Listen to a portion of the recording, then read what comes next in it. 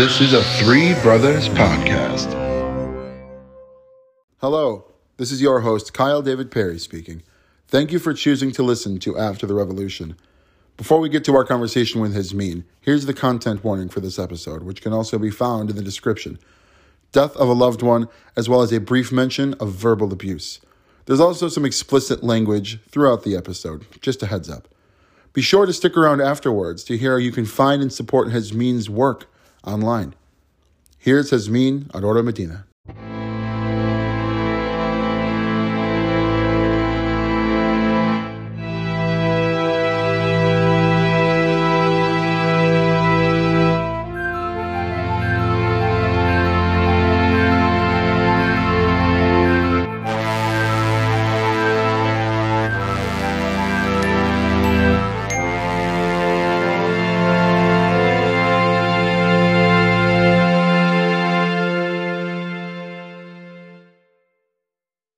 Welcome to After the Revolution, a podcast that poses two open-ended questions to one of my favorite artists or storytellers. The first question is, what happens after the revolution? When we stop people from dying because of their skin color, when people aren't being oppressed because of their intersectionality, when we eradicate these evils, what will the world look like for artists and storytellers? Working backwards from there, what steps can people take right now to end racism, sexism, ableism, transphobia, homophobia, xenophobia, the list goes on. How do we end these things? Today, I'm speaking with one of my favorite people and definitely my favorite costume designer. To introduce her, she's designed over 50 regional productions since she graduated from her undergrad. This includes credits at First Stage Children's Theater, Milwaukee Chamber Theater, many more, including 3 credits in the last 8 months in the last 8 months of production at Three Brothers Theater. That's between 2019 and 2020. She also costume designed Friend Dog Studios' GOP Jesus video and was selected for the 2019 Prague Quadrennial of Performance Design in Space. Of course, I'm talking about the queer Chicana costume designer Hasmin Aurora Medina. Welcome. Good to have you here. Good to be here. What an intro. I try. It's all deserved, which is the point.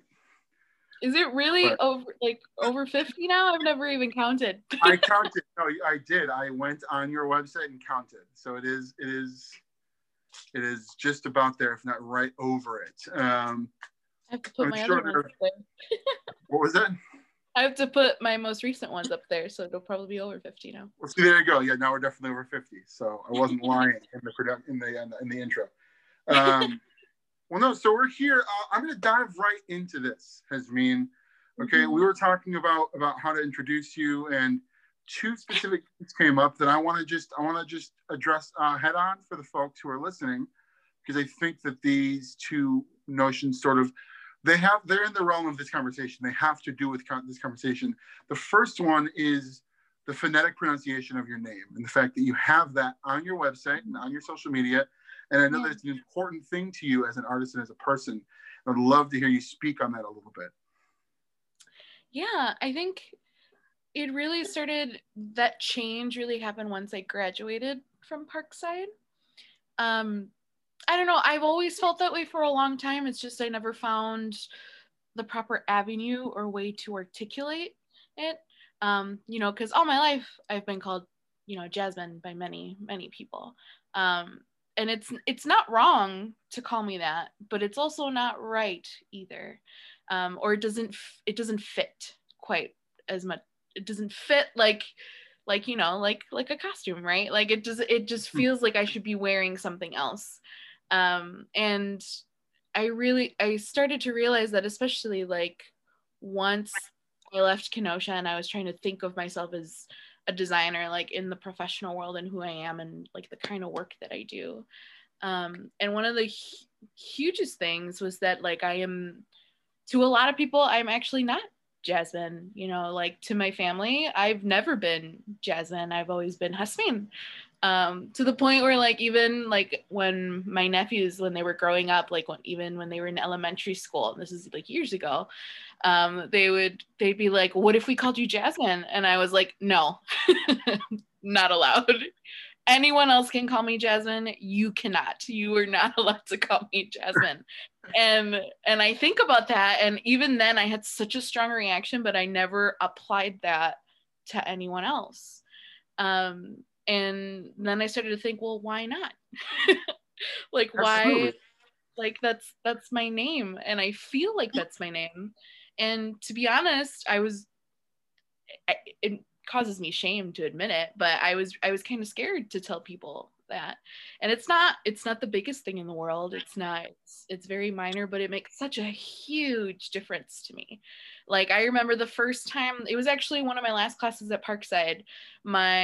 He was an art professor. He wasn't even in the theater department. He didn't know me at all. And the first day he was calling roll call, and he was saying our names, and then he looked at me and he's like, would you prefer I call you Hasmin? And it shook me to my core. Like, I was like, yes, please. Yes. Oh my God. And he didn't know me. He didn't know who I was or didn't know anything else about me. But the fact that he asked, and I was like, holy shit. It was just such a reaction that, like, after class, I called my mom and I was like, my professor asked to call me Hasmin. Like, can you believe it? And also, like, all my life I've gotten Jasmine. I've gotten everything under the book that I'm just used to people calling me whatever and letting it slide, because whatever. I'm a very Midwestern person and I'm like, it's fine, it's okay, like it's totally fine. But really, like, that was one of the first glimmers where I was like, oh my God, that feeling, it makes me feel at home. And I think especially once I left Parkside, my grandmother passed away, and by then, and God rest her soul, and my middle name is named after her, so Aurora, that's who I'm named after. So I've always, whenever I work anywhere and whenever I do anything, I want to keep not only like where I'm from, my family and my friends, I want them to be in that name. I want that to be registered. I want my culture to be registered in the pronunciation, so that whenever anyone says my name or looks up my work or looks at who I am, that I am not just what they think I am. I am a combination of many things. And that includes my Mexican identity. So I say Hasmin Aurora Medina, that is my name. And no matter what I do, it has that stamp on it. So yeah. That's incredible. And I've been calling you. So here's the thing is, you and me are very good friends, and we have a very close circle of very good friends. And, and then we have an even larger circle of mostly people from UW Parkside, University of Wisconsin Parkside, our alma mater for theater. Yes.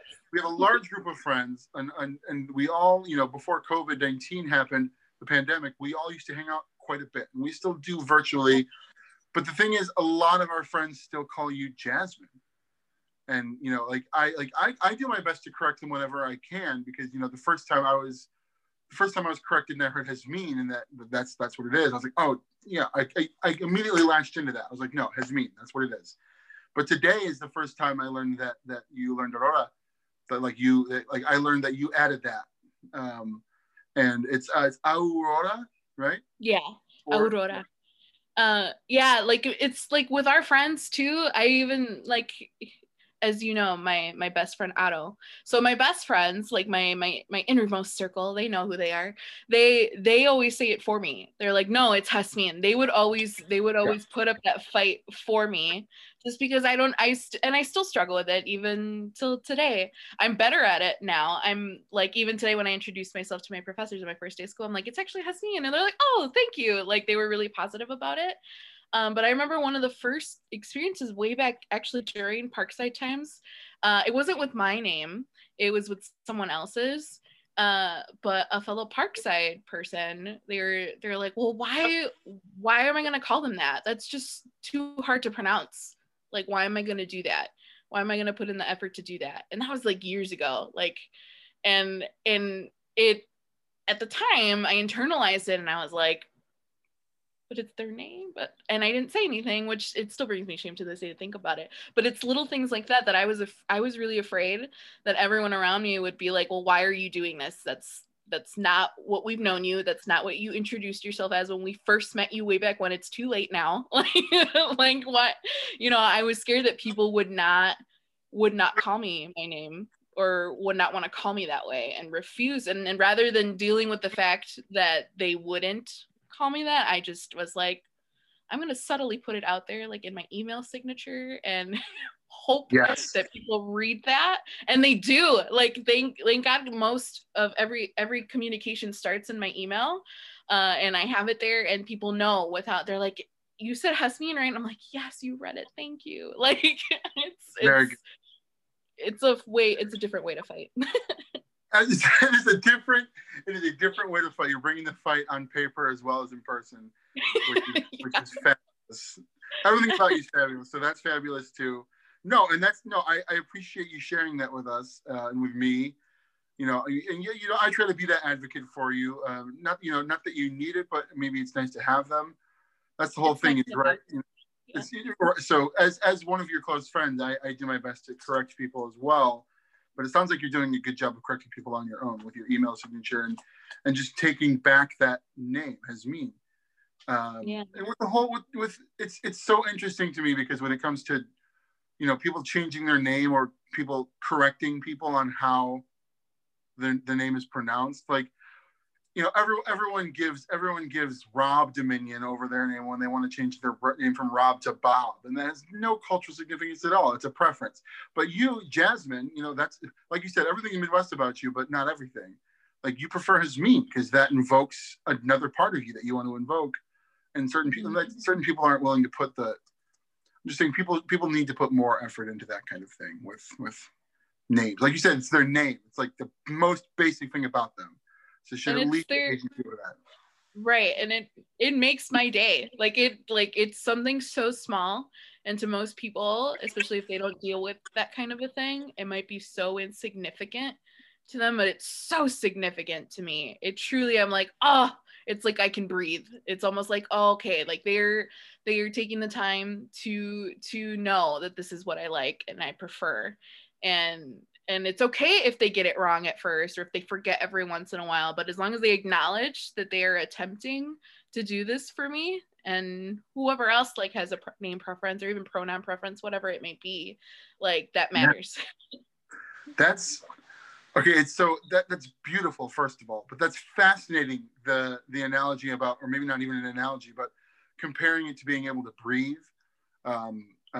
We had Adam Kudashat on the show. Who and he, yes. we geeked out about you off the mic for a second. Really? Yeah, we talked about Spring Awakening on the mic, and then we geeked about specific people off.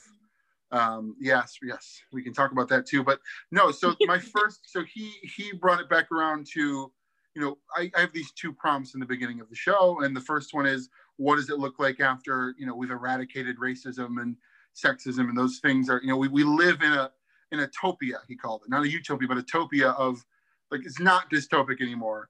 And he said it's like you can walk in the room and breathe. So the fact that you said the same thing about, like, if someone gets your name right, or at least puts the effort in, it's a, it made me take something off of your chest. It sounds like a through line is what it sounds like. Yeah. So it's fascinating to mention that. Yeah, that's crazy. Like, to think about that. Yeah, no. Something awesome. I've never thought about until this experience, and now two different people that I respect both bring it up in wildly different ways. Well, so the second thing about your identity that's in your intro is the word Chicana, and I just learned the word Chicana today to be a Mexican American who lives in America, right? Right. The United States, yeah. Mm-hmm. In the United States, right? But then you actually, so we were chatting, just kind of texting back and forth. And you had mentioned that Chicana spelled with an X in the front is another, even more inclusive way to write that. And you were with, I don't know if you know this, you were with me when I learned what Latinx is. Like, no, I did not know that. It was you and me were both at the Talk Back for Destiny of Desire. That's where I learned what Latinx is. So the fact that you brought that up again for Chicana, I'm glad that I'm glad I know that iteration. So full circle. Full circle, exactly. Full circle. Yes, that's awesome. That is awesome. So moving on to so just so people know, like we said, you and me are good friends, but we did go to undergrad together for almost the whole time, graduated together. I remember fixing someone's cap and gown at the ceremony. So hashtag hire me. That's how that started. Yes. Hire me, absolutely. So through all those experiences, like looking back, you and me we've talked a lot about this with a lot of our friends. About how the traumas of that place, but also the joys of that place have all made who we all are today. And, no looking back, another hashtag no looking back. But for a second, I just want to, talking about theater as an institution that remains complacent in the fight against racism and bigotry in general, that starts with educational theater a lot of the time. So I want to just get your take on that. I know a lot of your experiences were not the best at Parkside, but were any of them in that vein, or was it just the normal amount of, is it normal trauma, or were there spurts of racism and sexism in there as well? What's funny is that like when I remember Parkside, or when I think of Parkside, it's a feeling, and first it's like, even just saying Parkside, it's funny, it's actually two feelings, because depending on the context it's used, it can go one of two ways.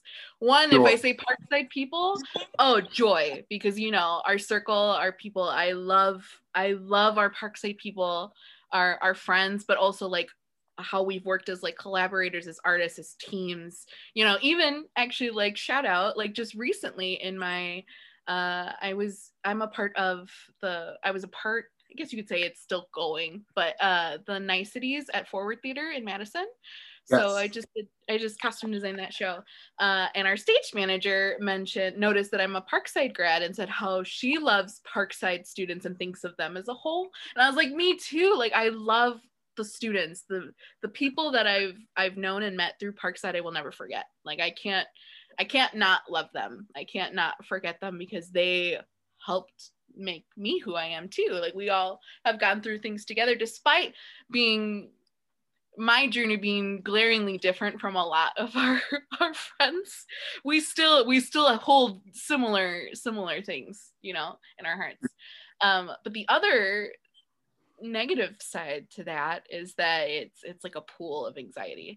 So we don't have to talk about it, of course. Which, right, and it's also like, for me, it helps to acknowledge that, honestly, because it's a part, like I've accepted that it's a part of my story, and acknowledging something that brings me great discomfort, it exists, it's there, and I'm just here to say that.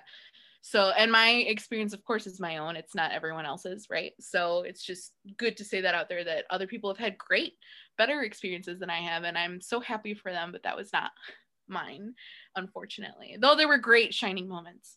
And some of those moments were related to race and related to sexism, though I think at the time I didn't know that it was. Or didn't, sure. I didn't realize that it was, because, well, for me, my identity is also very complex in the sense that I am very white passing, and I acknowledge my privilege and my white privilege within my Mexican identity. So it's something that I am constantly actively thinking about in regards to racism and our fight for better than that, right? So, and I think within that facet of my identity also affected how others interacted with me in regards to race, in regards to even sexism and things like that. So, for example, many times from professors, and it wasn't just limited to the theater department, but the ones I most viscerally remember from the theater department. And they were minor. Like, at the time, I didn't realize them, and they didn't know, obviously, what they were saying. It was a different time back then. I know it's shitty. We don't like saying that. Well, but we say that every single year. Like, oh, that was a different time. Like, think But 8 years ago, the Me Too movement didn't exist, and sexual abuse was just around everywhere without being acknowledged. We didn't. Just as an example of how things constantly change. Sorry, go ahead. Exactly. Yeah, it's always in flux, right? So at the time, like, there's multiple times where professors have kind of taken away my identity from me. They're like, in the sense of like, oh, well, you're not really a Mexican, so that doesn't count. Or on the other hand, you're only able to apply for this thing because you're Mexican, so that makes sense. And and at the time, it made, I internalized it, and I didn't tell anyone else about it because I didn't know, there wasn't a space for me to go to anyone because our theater department was white. That's just no other way to say it. It was white. Who else could I have talked to at that time to say like, hey,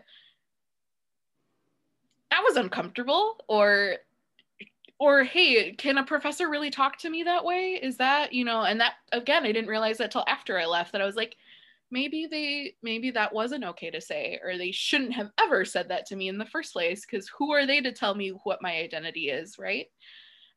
So there were little things, it was microaggressions that I just, before college, I had never really experienced because I was always in a community of Latinx and intersectional group. I hung out with so much more diverse, multicultural group of people than when I went to Parkside. Which is really weird to think about. And then so going to Parkside, it felt like, that's why like I felt like I was losing like my Spanish because I didn't get to speak it as often. I felt like I wasn't, it's not that I was forgetting, but that I was losing my identity within this space because there wasn't something actively created for it. It's almost like I wasn't allowed to exist, in the paintbrush strokes of department, despite wanting to foster that diversity and wanting to encourage that. In actuality, it didn't happen, unfortunately. So it's really weird, little things like that built up. Sure. No, absolutely. And like you said at one point, like, not even to the fault sometimes of the person perpetrating it, but like it's institutional. So they're just uneducated or just not even aware that it's happening, nor were you aware at the time.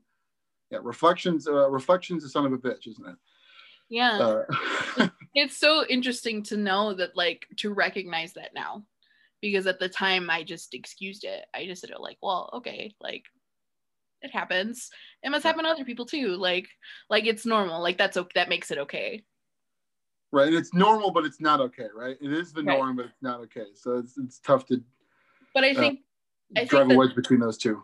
Right, but I think it speaks to a grander thing of, like, in theater, I was so used to bundling my feelings of negative things and trauma, and even professional, like outside, like even work that I got because of Parkside, but like I learned to take whatever negative things were happening to me and ball it away and just like accept it under the guise of like, well, look, she's great to work with because she can handle anything. Like she, like that, even though despite the fact that I shouldn't be put in that position in the first place. And I think that's what a lot of people are starting to realize now in a COVID world. Like, why are we putting up with as much as we're putting up with? Why are we saying that was okay for so long when it's not okay? Why is our mental health and our standards so low for theater people just for the sake of wanting to seem like we're a model minority or a model person to work with? It shouldn't take that much to sacrifice of yourself to be able to work with someone, Does that make sense? Absolutely.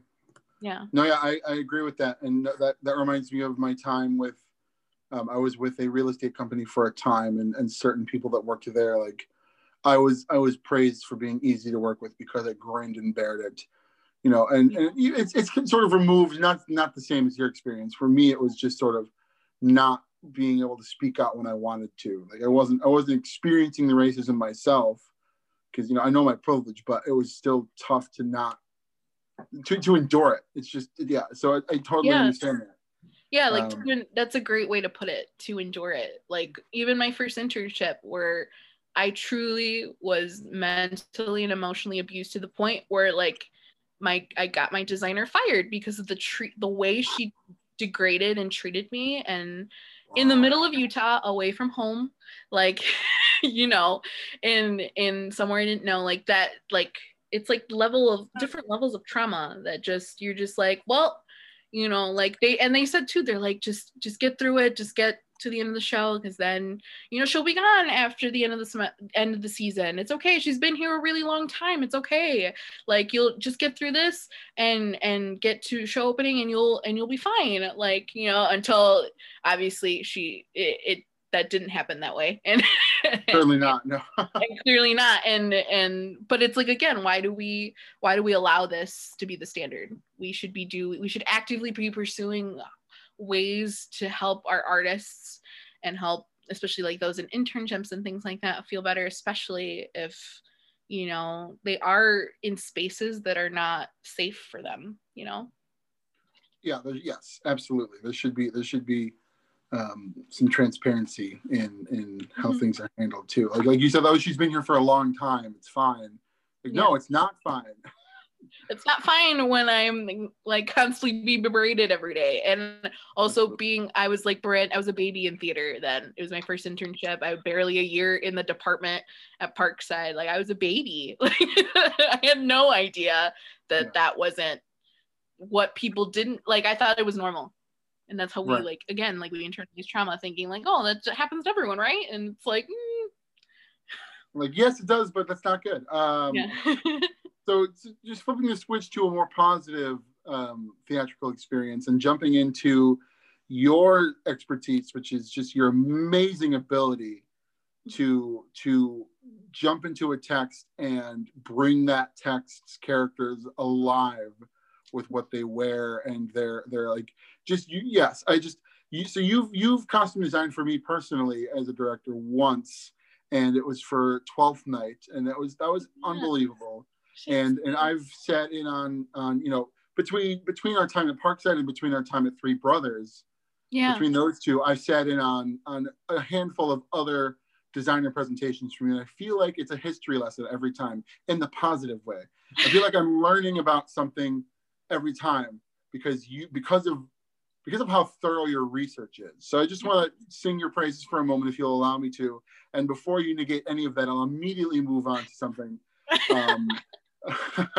I'll immediately move on to a specific costume design that you invited me to see. I had the pleasure of watching On the Wings of a Mariposa. Yes. First stage. And that design blew me away. And I would love to hear you talk about that a little bit, especially through the lens of sort of telling certain stories and identity. Yeah. Oh, On the Wings of a Mariposa holds a special, special place in my heart, because not only is it one, it's a Mexican story, right? And in theater, which at the time was my first one ever, like related to like Mexican culture or a Mexican cast. So that was a huge deal for me to be able to work on that show.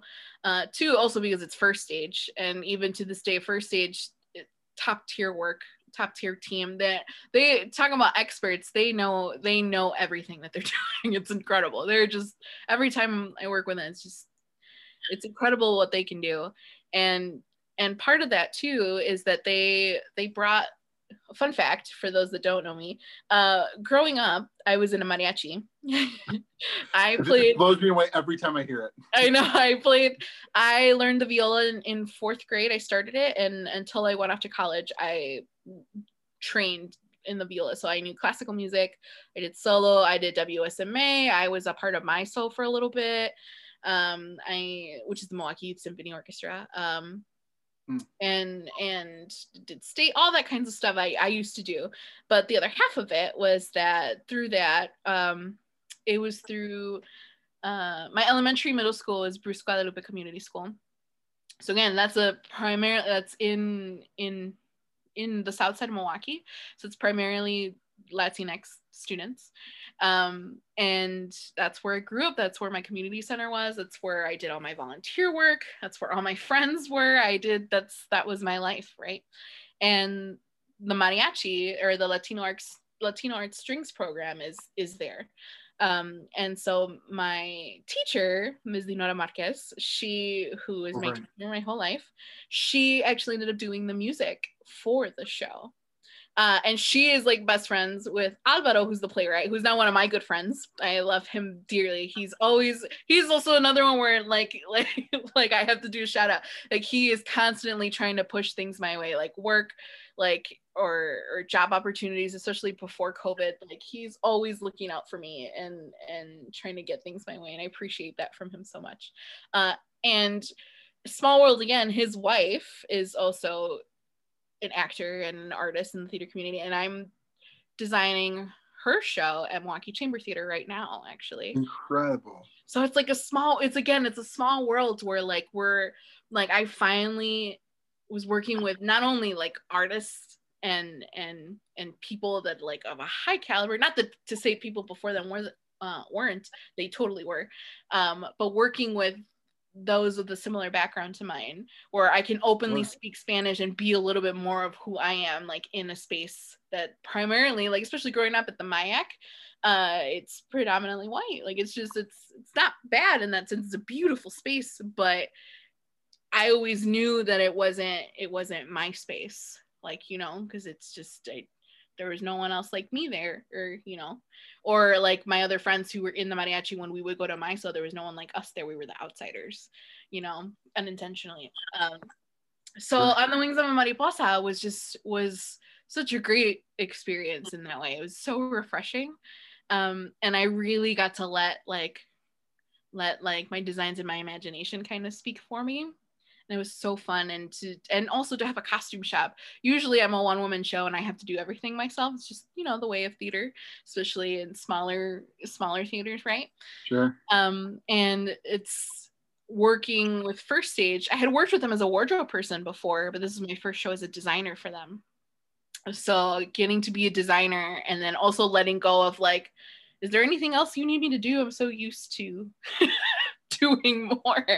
Sure. And they were like, no, like be a designer, like, that's all we need from you, basically. Make decisions, and it was a mind-blowing experience, because you wouldn't think that like by now you're like, oh yeah, you're a designer, like what is that?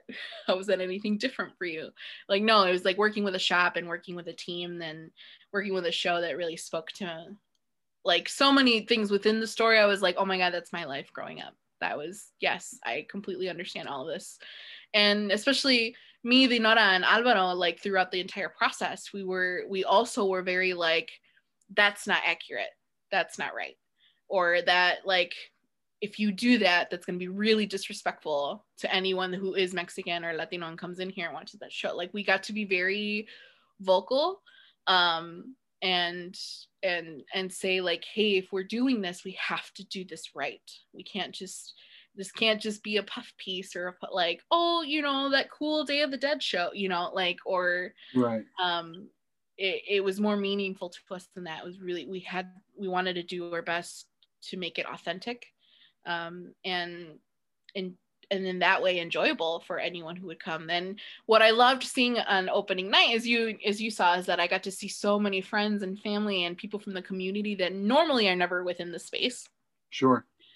Especially most of them come to the theater, like professional theater, for the first time. And the cast was students from Bruce Guadalupe who had never done theater, who have never seen theater, and got to be a part. So it was just, it was heartwarming. And like, I was like, oh my God, I want to do more shows like this. Like I want more of that. Totally. I want to do more art like that. So I love that show. That's amazing. No, props to you. There's one particular Monarch Butterfly piece that will always just like, I gasped when the wings opened up. The skirt, I still have that video where they first sent me like, hey, do you want to see like this is what we got so far? And it was like a slow motion twirl of the skirt. And I was like, that looks like my rendering, but even better. Like, yeah, that'll always stick in my head as just like, oh my gosh. And then realizing, oh my God, my friend Hasmeen, she created that idea. So no, props to you for that show, and props to First Stage for for giving you the tools to tell a story like that, giving everyone the tools to tell a Yeah. story like that. Absolutely.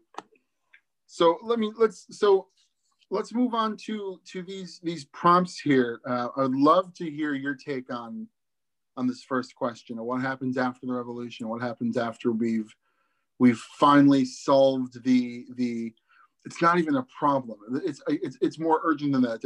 It's a bigger thing than a problem, right? It's once we unlearn how to be racist and the institutional, like once that is dug out from the roots, like where does that leave us as artists and storytellers, besides just simply being able to live, you know? Yeah, like thinking about that, like it makes me think the first thing is that if we ever got to such a place is that we don't get complacent. And I almost don't even want to think about it because it feels like a finish line, when to me in actuality it feels like it's just something we have to actively always do. Like one of my favorite things to come out of the pandemic and, you know, the Black Lives Matter movement is the term like anti-racist. Instead of saying I am not racist, I am anti-racist, because to me that implies that you were actively working on and conscious of trying to be better for, you know, in multiple ways, in different ways, you know. Because saying you're not racist, it just like, especially now, it's like deniability, and it feels like I don't know, working to be anti-racist, it makes it less passive to me. It makes it more. No, sure. That actually, deniability, that's a good word. That's a good way to describe it. Sort of washing your hands of it. Go, oh, I'm not racist, so I don't have to concern myself with what's going on, even though it's still going on. Right. Or like, let's say we, like your prompt, like we get to a point where that, I mean, it's like, no, I want us, even like, let's say we got there. It's like never, I don't want it to happen again, because as we've seen, history repeats itself. Humans are not totally infallible in that way. We get complacent and then it'll happen again. Because if we forget, like we'll live in times that things are good and then think everything's fine, and when it's really not. So I think it's just, instead of thinking of it as a finish line or thinking of it as, even though we always want to shoot for ideals, right? Like, of course, that's the goal. We would love to live in that world. But I think for me, it helps me, especially in my brain, show that it takes work. It takes learning. I am not exempt from this. No, none of us are exempt from this. Like it takes, all of us have a part to play. No one is exempt from working on creating and helping making a world a better place, in that sense, on ending racism, on ending sexism, homophobia, any of the isms, any of the phobias, right?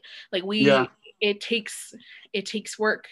And I think most people are afraid to say that it's a scary word to people. People are not, they don't like hearing if they're a racist, right? No one likes to be told that they're a racist or they're this, because it's like instantly it's defense, and instantly there's argument pent up, and we get detracted from the issue at hand. And it's like, if we acknowledge this, it's like, again, it's like earlier when I said, I'm acknowledging my trauma. I'm acknowledging that this is something that happens, and then it's unavoidable.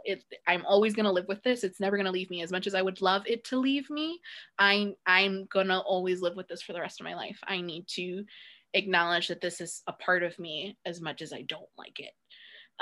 So I don't know, I kind of look at it in that sense, is that I don't like this, but I acknowledge you exist. And it's my job to be better and to work on that, because I don't want other people to feel you know, if I use wrong pronouns, or if I make a racist remark, or if I use my privilege in a way that really is offensive, you know, I am human. I make mistakes. I am not exempt just because I'm Mexican. I am not exempt because of white privilege. I'm not exempt for this, that, and the other. I think it's just being honest and accepting these ugly truths that we all live with and doing something about it. So I guess if that answers your prompt, it's making sure that we're not we're not complacent and that we work to maintain it. Absolutely. No, I appreciate the finish line metaphor of it, of us seeing it as a finish line, and maybe we shouldn't view it as a finish line. That reminds me of, it's not a race, it's a marathon. Yeah. It's something that we have to, there's upkeep. Like, even once we get to that point, which, may not be anytime soon, but, once society gets to that point, there will be some preventative maintenance that needs to occur to keep ourselves in check, to keep learning as human beings and people develop. So no, I really appreciate that. I might foster that further. I might foster future conversations around finish line versus a marathon, or versus upkeep. So okay, so that, taking a step back to the second prompt, and sort of an action steps sort of thing. I wanted to, so now that we've established that, let's allow your answer to the first one to inform the second one. So working backwards, how do we end these things? What are steps that people can take now? What are active things? We've touched on them a little bit. And also, like, what are things that we're going to have to do forever? Actually, you said acknowledging trauma, trying to be better. But, I would love to talk a little bit more about that part about being better, acknowledging something that maybe you've done, acknowledging a fault, not you specifically, but like how people need to do that. Yeah, I think. Or anything else that might answer that second question. I think a good example for people, especially in my case, is that, like, coming to terms with the fact that I have white privilege was really, really hard for me. And because one, I hated, I still do, I acknowledge it, I hate how white passing I am. Like, I truly, like, which is a conflict in itself, because it's like the constant thing I tell myself is like, you are Mexican though. Like, why are we letting other people's standards of what a Mexican is? You do not have to look like a stereotypical Mexican to be Mexican, right? And I think so anyway, but that journey of recognizing and reconciling white privilege was really hard. At first I didn't want to believe it. I didn't because I didn't like it. I didn't like how uncomfortable it made me, and I didn't like it because I was like, well, but I never feel like I'm enough. I never feel like I'm Mexican, or I'm not. I am not white. So why am I white passing, or why do I feel, so like coming to terms with that within my own identity, I think a lot of people deal with like that uncomfortable aspect, or things that I'm like, this is not easy. It's not easy work. It is not, like, admitting that you're racist, or that you could be racist at any given time. It's uncomfortable for a lot of people. And I think there's a lot within that we as humans don't like be uncomfortable. We avoid it at all costs. We don't want anything to do with it. And that it can come in many forms, right? With any of our fears or our insecurities. So for me, I think that part of my journey was hard, but then I started to think later and realized, like, well, there's so much more going on than me. Like, I'm lucky, because in my white privilege, I'm afforded privileges that others aren't, right? I don't have to worry or think about fears that, like, Black people have to face on the daily, right? I don't have to worry about, like, driving home or if I get pulled over, that I'm not going to come home. I don't have to really worry about that. I don't have to teach my kids about that. So I think it's acknowledging that we need to start making space for people of color and Black people specifically, and especially, like, making space and not taking up that space, because all my life I've experienced that to an extent, and it sucks, but and I can relate to it somewhat, but at the end of the day, we need to start fostering and encouraging spaces where we just support those people of color, especially those who who are Black or brown or any or real, like indigenous people who don't normally have voices or we don't normally see or hear from, instead of speaking over them and thinking about what they could possibly want, like we need to push and support them at the forefront. I don't want to hear another white person's take on a Black identity. I don't want to hear another person's take on indigenous people struggle. Like, it's we need, as much as it makes us uncomfortable or doing things that might make us uncomfortable, we need to confront that and create those spaces, because it's not easy and it's hard. Everything I'm saying, it's this is me like trying to condense really like systemic problems into something more manageable. Well, yeah, we're not gonna tackle this full issue in an hour or less. Like, right, absolutely. That's the whole point. And that is the whole point, right? It's hard stuff. It's hard, but as an individual, I think it's like leaning into the uncomfortable and leaning into what can make spaces better for other human beings that aren't ourselves. That's what I kind of lean into.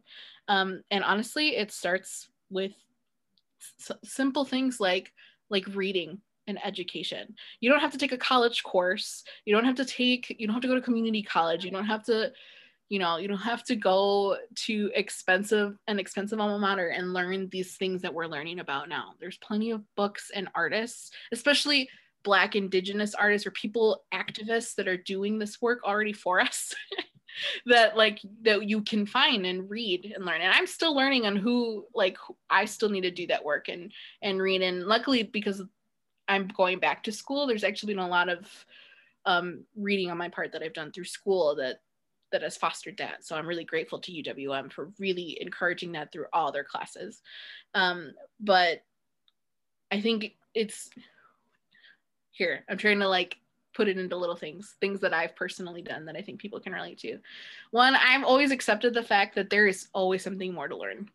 I am never above learning. I never ever want to say to someone or someone think this of me, that they know everything there is to know, because I never know what I'm doing. Or a lot of the time I feel like I never know what I'm doing. I'm just doing I'm doing the best that I can, right? I'm doing the absolute best that I can, and with what's in my hands. So, and what guides that is, how can I help other people feel through my empathy and through wanting to make the world a better place? How can I help others breathe? How can I help others feel those little moments that I talked about earlier where I feel like I can breathe in a room again? What can I do in my day-to-day actions that help foster that? So asking someone their pronouns, calling someone by the name that they prefer, reading from artists and people that normally don't get a voice, being a part of storytelling or being a part of plays or production teams that focuses on work related to race or uncomfortable conversations, or hiring designers and directors and people who for the longest time have not been hired, giving them those opportunities, making recommendations on people that maybe ahead of you, that maybe that job should go to them instead of you. Little things like that. What can I do in my immediate, what's in my own hands? How can I translate that to make someone breathe? So does that make sense? It took a long time to get there, I feel like. No, yeah, no, absolutely. No, yes. The whole point is thinking these out, and you sort of combined the two prompts, and I appreciate the way that you did it by sort of saying that one leads into the other. You can't have one without the other. That making those spaces available for people to breathe. I like that a lot, and having those spaces is really important. Gosh, this has been great. We only have a few more minutes to talk. I'm trying to keep these under a certain amount of time. Yeah. I would love to hear a little bit about your time in Prague, if you would be so, maybe not necessarily in this, if anything relates to this conversation, but I know that just fascinates me, the fact that you went to Prague, and I've never been out of the country before, and that's, maybe the problem with a lot of people is that they haven't. But yeah, I didn't think it was going to be possible. I will say that outright. I remember when I told my mom I was applying, and it's not that she wasn't supportive. She's supportive in anything that I do, 100,000%, right? But she's like, how are you going to pay for this? Because I am a broke artist. I am supremely broke. I'm in debt, right? So like, I was like, I don't know, but what if I get it? It's a long shot, but why not? And then I applied, and then and then I got it. And and my mom was like, well, I have to come with you. And she like took a loan, and then like Otto did like like like that like a fundraiser for me, which right. like helped. But going to Prague, I didn't want to come back home. I've only traveled once out of the country before, and that was in high school. I got to do a stay at home in Spain, and I loved Spain. So, but going to Prague was so exciting because I got to go and represent the United States. Like there was a reason, like I was selected. And until that point, that was one of the few things where I was like, wow, like maybe I can do this. Because I also, like, to be totally honest and totally fair, I deal with imposter syndrome on the daily. Like I 10 times out of 10 a day, I'll say like, I shouldn't be doing this. Why am I doing this? Like, why? Like, but I continue to do it. I work past it. And going to Prague was just one of those moments where I was like, this is insanely cool. You get to see people from all over the world just talk about art, and not only talk about art, but like in a performance space, and talk about art in the way that I love talking about art in theater. And it was in like, not just purely like realism, it was like it was things that were completely out of my brain. Like, it's so hard to explain. I wanted Parkside people to come with me. I was like, look at this theater that is like, it's not the same from like the United States. Like, look at from these other countries that are producing these incredible, intricate works that are just so, it wrecks your brain. There, it comes from the depths of your heart and the depths of your mind, and makes you think and emote, and just it takes you on another plane of existence. That's the only way I can describe it. It's like, sure. That's what I appreciated about the Prague Quadrennial. Like, it just truly, it talks about art in a way that I've never experienced in the United States, like in little Wisconsin or Illinois, right? Yeah, absolutely. Yeah, the Midwest. The Midwest, and there's nothing wrong with it. It's just it was just something different. Sure. And I wanted people there to come with me because I was like, I want to create art like this. This is the art that it fed my soul. I tell people, I was like, this made me like, it made me want to go back again and be like, and do art like this and create theater like this. It was just it was really moving. It was really moving. And then also like going there with my mom, who like, my parents have helped support. Without my parents, I wouldn't be here. Also like, like logistically, but also like, like right. I know what you mean though. They've throughout school, like, how often did they pay, for supplies or for, like books, loans, all the things. They've done so much for me. I'm very privileged and very lucky to say that they helped me get to where I am.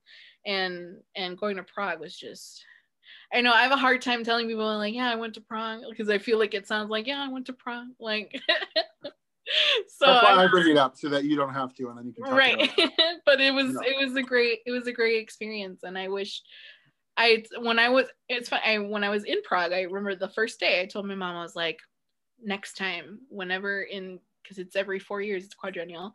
I was like, I have to get a group of us to go. Like, we have to, like, because so many schools all went together. They all like brought like groups of students and groups of people. Sure. And I was like, I want to do that. I want to bring like a group of Parkside people and all of us go, because it's just a week and a half. No, it's 2 weeks basically. Sure. I was like, oh, they can do it. We can do it. It'll be fun. And then we create theater and bring it to the Midwest like no one has ever seen. It'll be great. Like no one's ever, exactly. No, like, no. So yeah, the Midwest is very easily rocked. So that would blow the Midwest's mind, I think. But no, so the last thing I want to talk to you about, unless there's anything you want to talk about, obviously, the last thing I wanted to bring up to you specifically and get your take on, or at least just talk to you about it, sort of as a transition, the word international, going to Prague, going outside of the country, I've always thought of the word international as outside of the U.S. Like, oh, international means you're outside of the U.S. because that's my perspective, right? But then with the addition, like you said earlier, you were part of an intersectional group, and knowing what intersectionality is now, revisiting that word in my mind, international, is like, no, international means I'm going from my country to another country, and it involves both because I'm taking, I'm, like you said, I'm representing the United States. Right. And unless it's in terms of someone coming here as like a refugee or in bad circumstances, people come here representing their country, their culture. So this is a very long-winded way to get to my point, which is this: in our personal friendship, you have opened my eyes to a musical artist that I don't think I would have ever listened to if someone that I as close as you are to me, didn't say, oh, like, you should listen to them, they're great. And this is maybe me reckoning with a little bit of my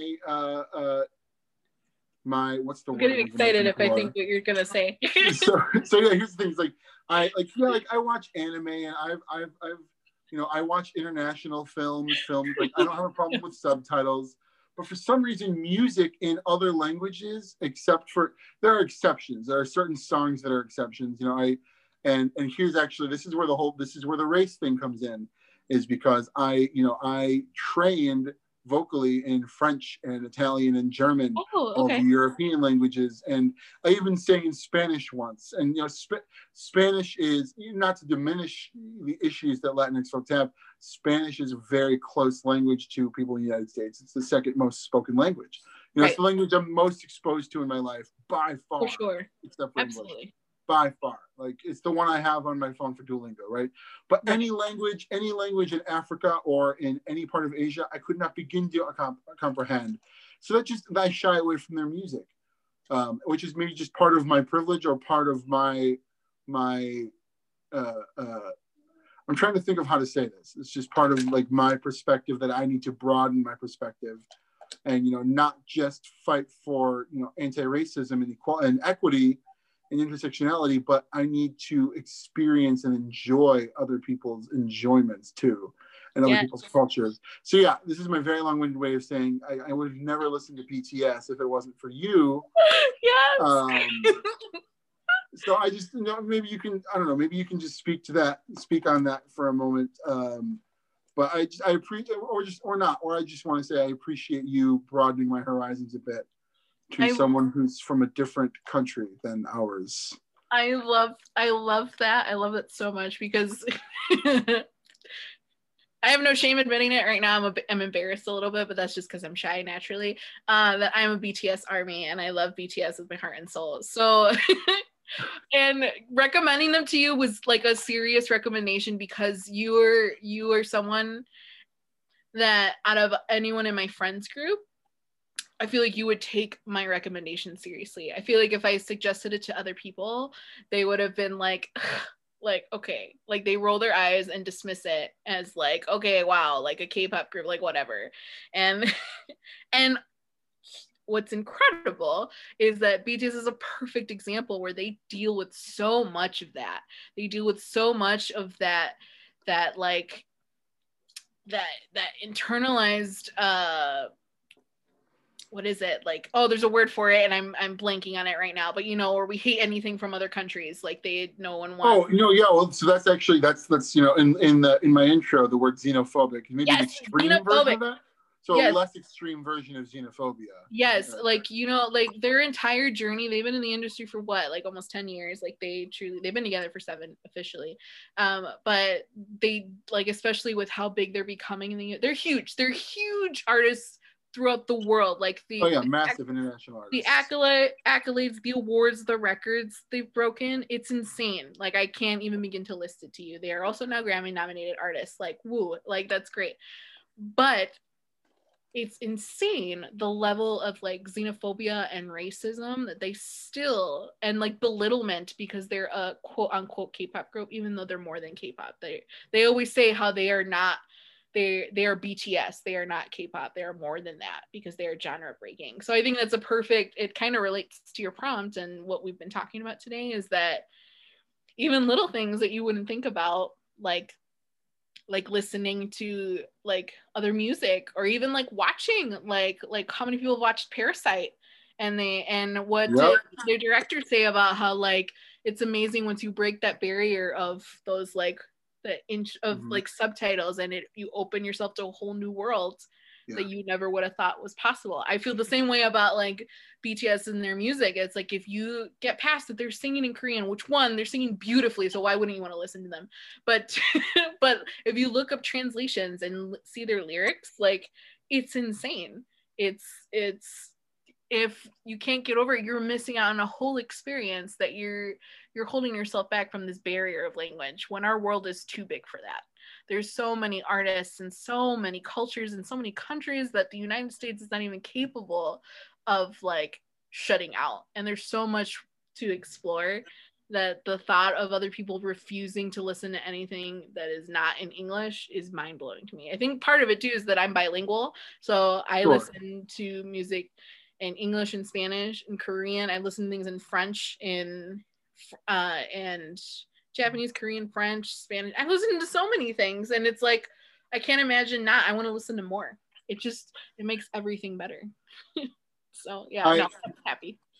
I agree. I appreciate you bringing that to my life, and I'm hoping to, just this is the whole point of reckoning with a bit of my casual racism that I didn't know. Like, is that I'll totally listen to German, French, or even any other language that's sort of a European language, but I shy away from, just subconsciously I shy away from languages.